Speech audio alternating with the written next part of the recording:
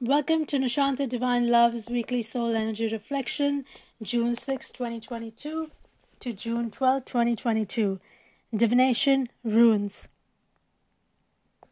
This week's soul energy reflection is Wunjo Rune. It indicates the end and rebirth cycle, which makes this rune positive to draw. We are entering a beginning of a new cycle this week, spiritually and physically, not only in our own lives, but in the world around us.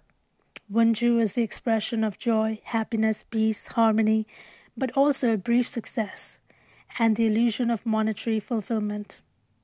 Wunju is a very good rune as it predicts a period of rest, comfort, and happiness.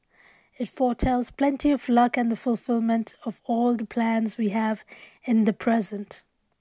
We are satisfied with ourselves and with what we have accomplished, and we have very good harmonious relationships with everyone around us.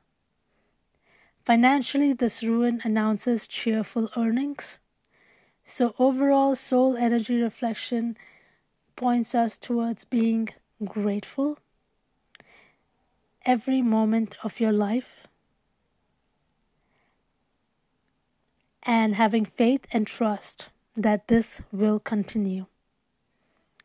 Thank you so much for listening to Nishanta Divine Love. I will see you all next week. Thank you.